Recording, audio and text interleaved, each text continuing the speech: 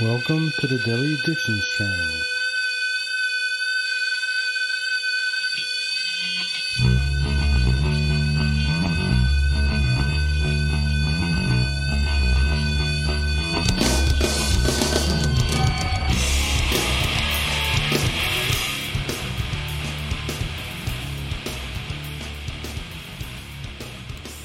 Thank you for joining me. I am Joseph F. Ulsis, Addiction Master on Twitter and social media.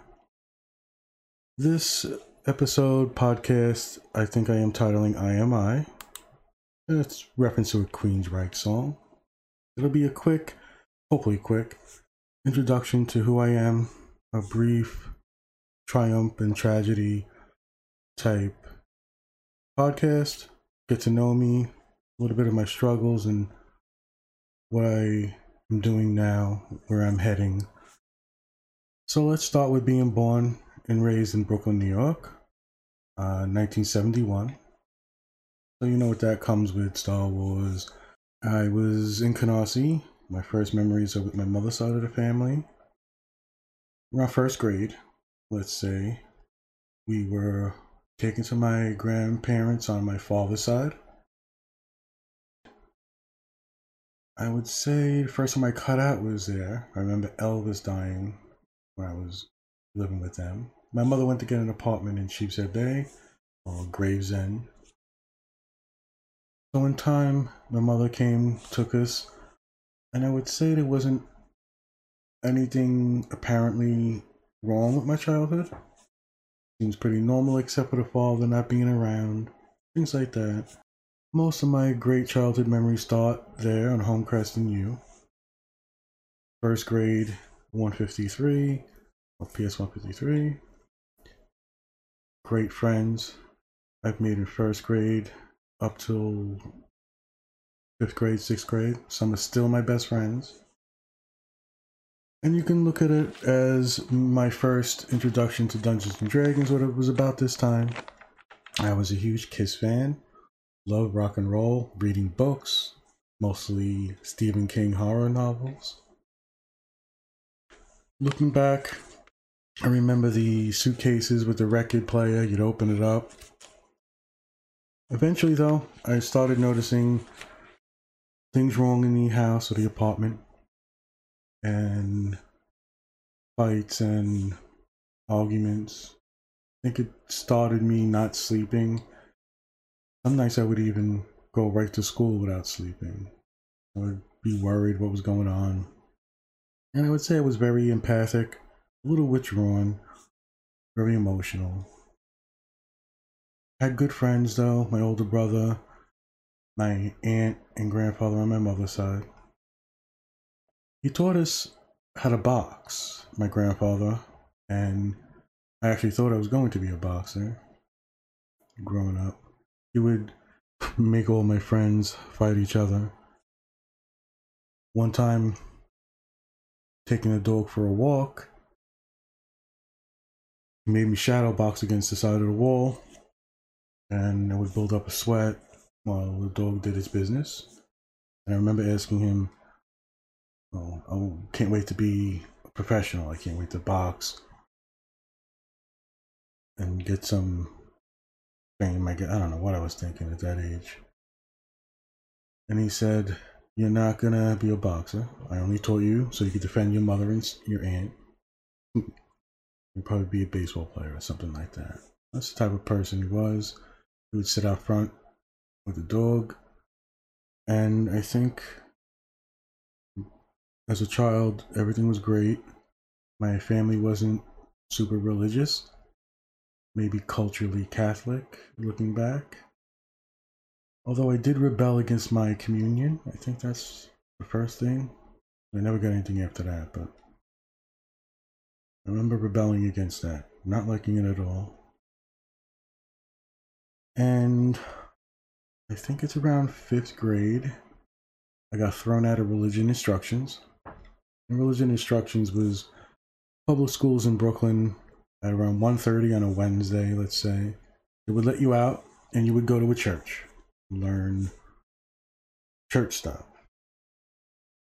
And one time a friend drew a picture It was hilarious, and I laughed, and I laughed until I was crying. I had to be snapped out of it by a stick or a ruler snapping and slamming on the desk. Looking back now, memories for what they are, I stood up with my hands and fists at my sides, I guess defiantly. And for 2 weeks, I made believe I was going until one day I came home and my mother had a letter from the church. And I mean, a letter in the mail, snail mail. There was nothing at that time. She was looked upset and angry when she read the letter. They were worried about my behavior or discipline, something. And this was the first time I think I felt like an adult when she asked me if I wanted to go back. And I said no. But the deal was I had to come home when they went for religion instructions and read a book, which I loved. I loved reading ever since I could first remember. I read all the novels I could. In time, though, after getting into things like Dungeons and Dragons, and my brother asked me to draw for him, I started noticing something different, something happening in my house, my family.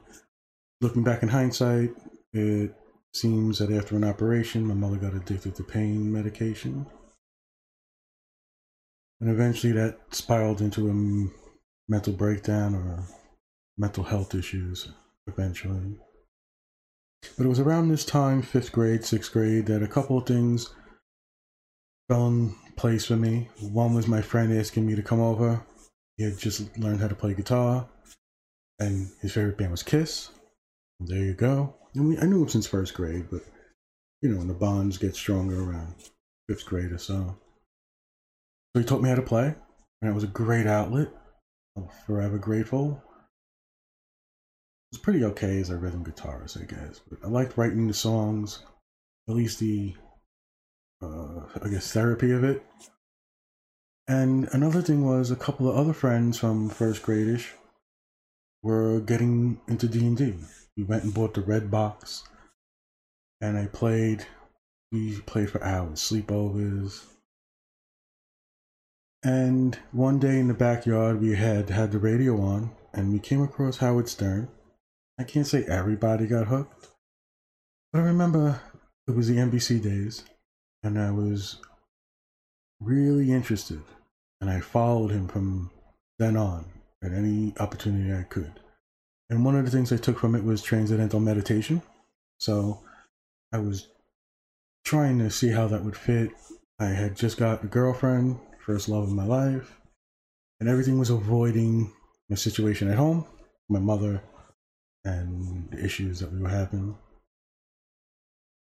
In time, by the time, I'm guessing around 16, when it got real bad, where she would stay in the kitchen, not eat, talk to herself.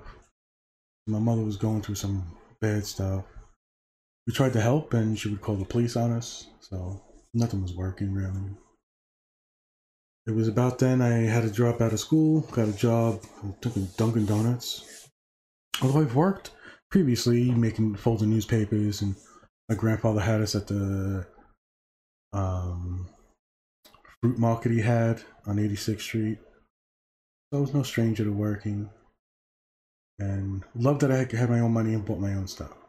But here I am, teenager, going through this stuff, and it got bad, and I tried everything I could to help her.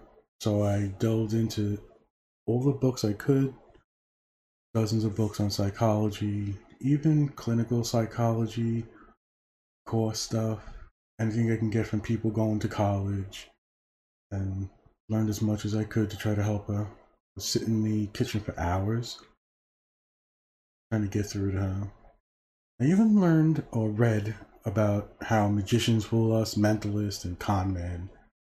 Just about human behavior, neurology, whatever I can get my hands on. And I would say around 17 or so, she got better. To this day, not the same person in a way. Still my mother, still I love her. Just not something different. Anyway, it was about 18 years old. about 4 days before Christmas, having to get together with some friends, two of my best buddies and one of his girlfriends. And she was a good friend also. And we were smoking a little bit of weed, drinking, and he came into the room with us with a gun, sat down and pointed at us. And looking back, I think my memories were I had a bad feeling he wanted to do something bad. And he was a unique character. His parents didn't treat him well, would do crazy things, and always the extreme. But when we finally got through to him and I took the gun, there were bullets in it. So I got mad, really mad. And somewhere in this night, I decided to bring the bullets and the gun back to his parents, and he begged me not to. And I learned a valuable lesson about truth over feelings. He was the type of kid who they would throw him out, he would have money to eat. I had gotten him a job at Dunkin' Donuts at that time. So he convinced me to give him the gun. He promised he would bring it back, put it away. I don't know how much time later, 10 minutes, we're having sort of fun, hanging out in the room. He comes back in, points the gun at his eye, pulls the trigger, and kills himself. And I had been about 1.5 feet away from him, standing up. I don't know if my memory says I was trying to grab the gun, I was just in shock, I don't know. But I learned another lesson, that you can see things and they will be so real that you can't distinguish them from reality. Because I saw him put Halloween makeup on his eye, shoot a cap gun, and fall to the ground pretending. And that illusion was broken after the flash and the gunpowder smell and lying on the floor. Eventually cops and the paramedics came, took him away. Cops separated us. Anything to do with a gun in New York wasn't nice. It was hours and hours. And eventually they said she had to go to the hospital to identify the body. And she chose me, not her husband or my other friends. So there I am in the area where they put the body, pulled the sheet down. The world fell apart, and I just tried to be strong, hold her hand. My mind is reeling. I'm sure you can imagine what you're going through at 18 years old. I don't know, 11 to 14 hours later, we're in the police station. Total time, the whole thing's a blur. And the mother's screaming at them to let us go. They let us go. Eventually, it was ruled a accident. Betty, we thought that he was playing, he was just, getting us riled up, and it went off by accident, that type of thing. But it created a huge problem for me. I became a different person after that day. And I could tell other stories on that, but suffice to say, I gathered myself together, took what I learned, applied it as best I could, moved on. At the time, my first love's father was my boss. I was doing bagel routes in Manhattan. I probably self-sabotaged that, possibly the relationship. I don't blame anybody. We were kids. I think we started going out when we were 14, so 6 or 7 years. Anyway, moved on. Looked at things differently, of course. And, go through life, you find another love, new jobs, and then things happen to you. I could tell crazy stories and wacky things, but to get to the point, like I had a truck accident, cracked my teeth, and had caps, so things like that, and had guns pointed at me. It was reckless and crazy at points. Anyway, getting to the last thing. Eventually, I met a woman, fell in love. Everything was going good at the job I was doing. I was a driver at an ambulance company and had gotten into the office as a dispatcher, eventually a operations manager.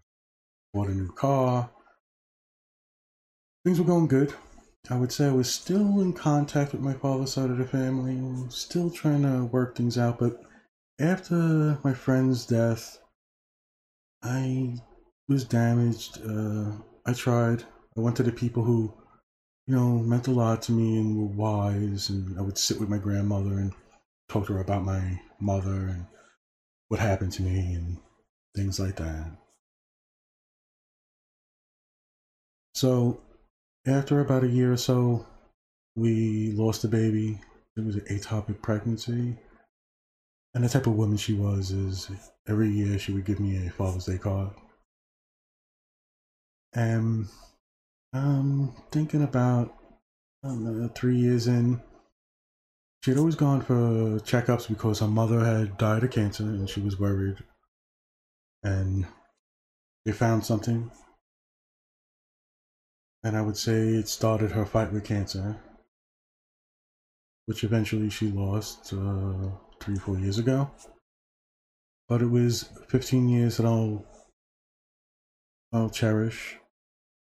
But in between that, looking back on my teenage years up to now, I had always wanted to write, and I would write 2 chapters of a book, 4 chapters, this and that, and always write my Dungeons and Dragons stories and my superhero stories, even westerns, whatever I can creative outlet was.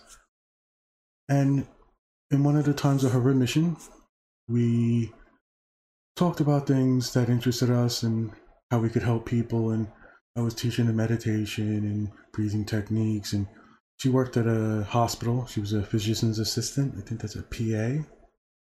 She was from Guyana, and she had no one here. I had met her after a divorce. So it was trying times and difficult. Eventually, they repossessed my car. Some of the cost of trying to fight this drained us. $1,500 for some special medicine. And eventually I got laid off from my job, and she convinced me it was time to do something I love. Take a chance, and you never know what's going to happen. Those type of talks. I'll get into it in another podcast on how the formation of the Deadly Addiction Chronicles came to be. And it has to do with a friend saying the smoking monk, and we'll get into that eventually. That'll be another one. So I wrote and didn't stop. I edited it myself. I edited so many pages I cut out of it, and I thought I was doing good and got everything right. Had friends reading it with me. Had a friend's friend look at it, and the first time I sent it to the editor, it came back all red. It was hard. Anyway, we supported each other, did the best we could. During this time, more and more things were happening. She would go into remission, come out, and they would have to do procedures and such.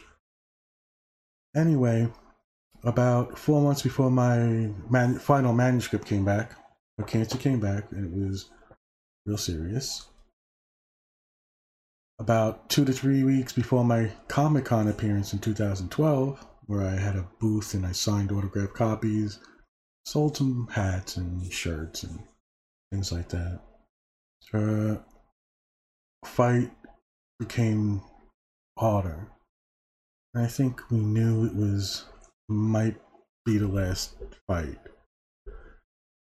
But she insisted I go to the Comic-Con, and she had to go to Connecticut. And looking back, it was the best of times, the worst of times. Without my close friends and family, I never would have made it. Thursday night to Saturday on edibles and smoking weed, drinking, and the customers benefited too. I could tell those stories also, but I return customers and they got treats. It was an amazing time. And I remember coming home on Sunday after packing up, proud. Just a highlight of my life at that point to an extent. Came back and that was the last time I touched social media for 5 years, except for liking, happy birthday maybe, retweet something, things like that. And I lurked and just was in my own world. So we spent the next 2 years fighting and just being there for her. Again, I have to thank my close friends and family. I don't want to mention names. And eventually she passed away. And I fell apart. Depression, despair. I don't know how I made it through. If it wasn't for my friends, family. I don't know. And I fell back on what I learned. Everything I've been through. From watching my mother develop a mental illness, to the hardships anybody goes through in this world. And the things that fit in me, meditation, interest in psychology, and it wasn't enough to help me and save me from some shitty times, but it was enough to get me on the right track again. And another sort of life preserver came into my life as a co-worker. At the time I'm in a fog, I'm still working part-time jobs, trying to pay rent and stuff, but it was worse then. And he said he thought that the earth might have been flat. And I was kind of shocked about it. I remember going home and checking the community I had always lurked in for years, understanding that I was an atheist in my later teens and such. I had always loved debates on atheism and religion, and these communities were always there. Although on Twitter, I think I started in the author community, and that's where I was promoting and trying to get my book and all the ideas I had. I wrote a script for the movie, cartoon, a trading card game, and I had a lot of outlets for the idea and the world building. So I got myself together, decided I would restructure, reforge myself. And one of the shows that I found had someone I was familiar with from the past and someone new. I don't want to mention names or whatever. And the way he thought, the people he interviewed, the things he would write on his own show or his blog, even the way he argued and focused his arguments in a certain way, I started getting into philosophy. And I started pulling more things into my repertoire or the skills and building myself up and filling the gaps to recreate myself, to get myself out of this web of despair. And sometimes it's not just a blanket of depression. It's, for me, a web, and it always sticks to me. It always tries to smother me, and I have to rip it and pull at it just to get fresh air. And that's how it seems sometimes. And I use this new knowledge and this new resource and got myself together. Started becoming more active, more friendly with my friends, more social. I would say I remember talking to one of my best friends, he's like a brother, and saying I couldn't pull the trigger. I'm ready. I'm back. I'm ready to try this, and I just couldn't pull the trigger. And I knew I had to change who I was, the way I looked at things, the way I took information in, the way I spoke and addressed situations. So I became more of a truth over feelings type of person and became more of an activist, sticking up for myself and those I deem worthy, I guess. And here I am now. I want to do lots of creative things on the channel. And I want to do some helpful things. I want to teach or remind people of breathing and meditation techniques that you can teach children, that they will grow up with, and it will foster critical thinking and give them the tools needed to navigate life and emotions and feelings and thoughts. So that's what this channel will be. It'll be a creative outlet for me. It'll be some serious stuff, and I've already got a Bigfoot rant about the community, crazy things. Get some friends to do some movie, TV reviews, and things like that. But I'm here to say I've come through some dark times and some triumphs, and I'm not special, and I don't think my pain or struggles are worse or any different from what everybody goes through. But I am I, and I look forward to hearing from the community, whatever it turns out to be. I want to know that I'm here as a friend, someone to listen to. Contact me on social media. I'm always up to listening and understanding, hopefully. And we'll see where this goes.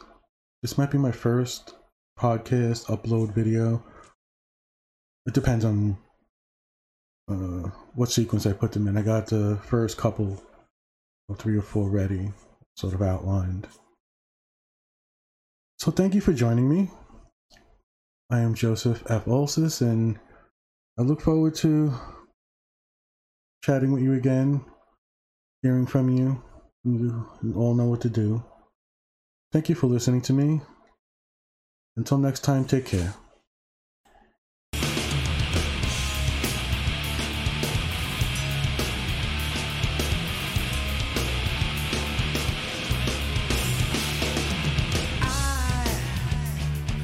Understand me, I feel my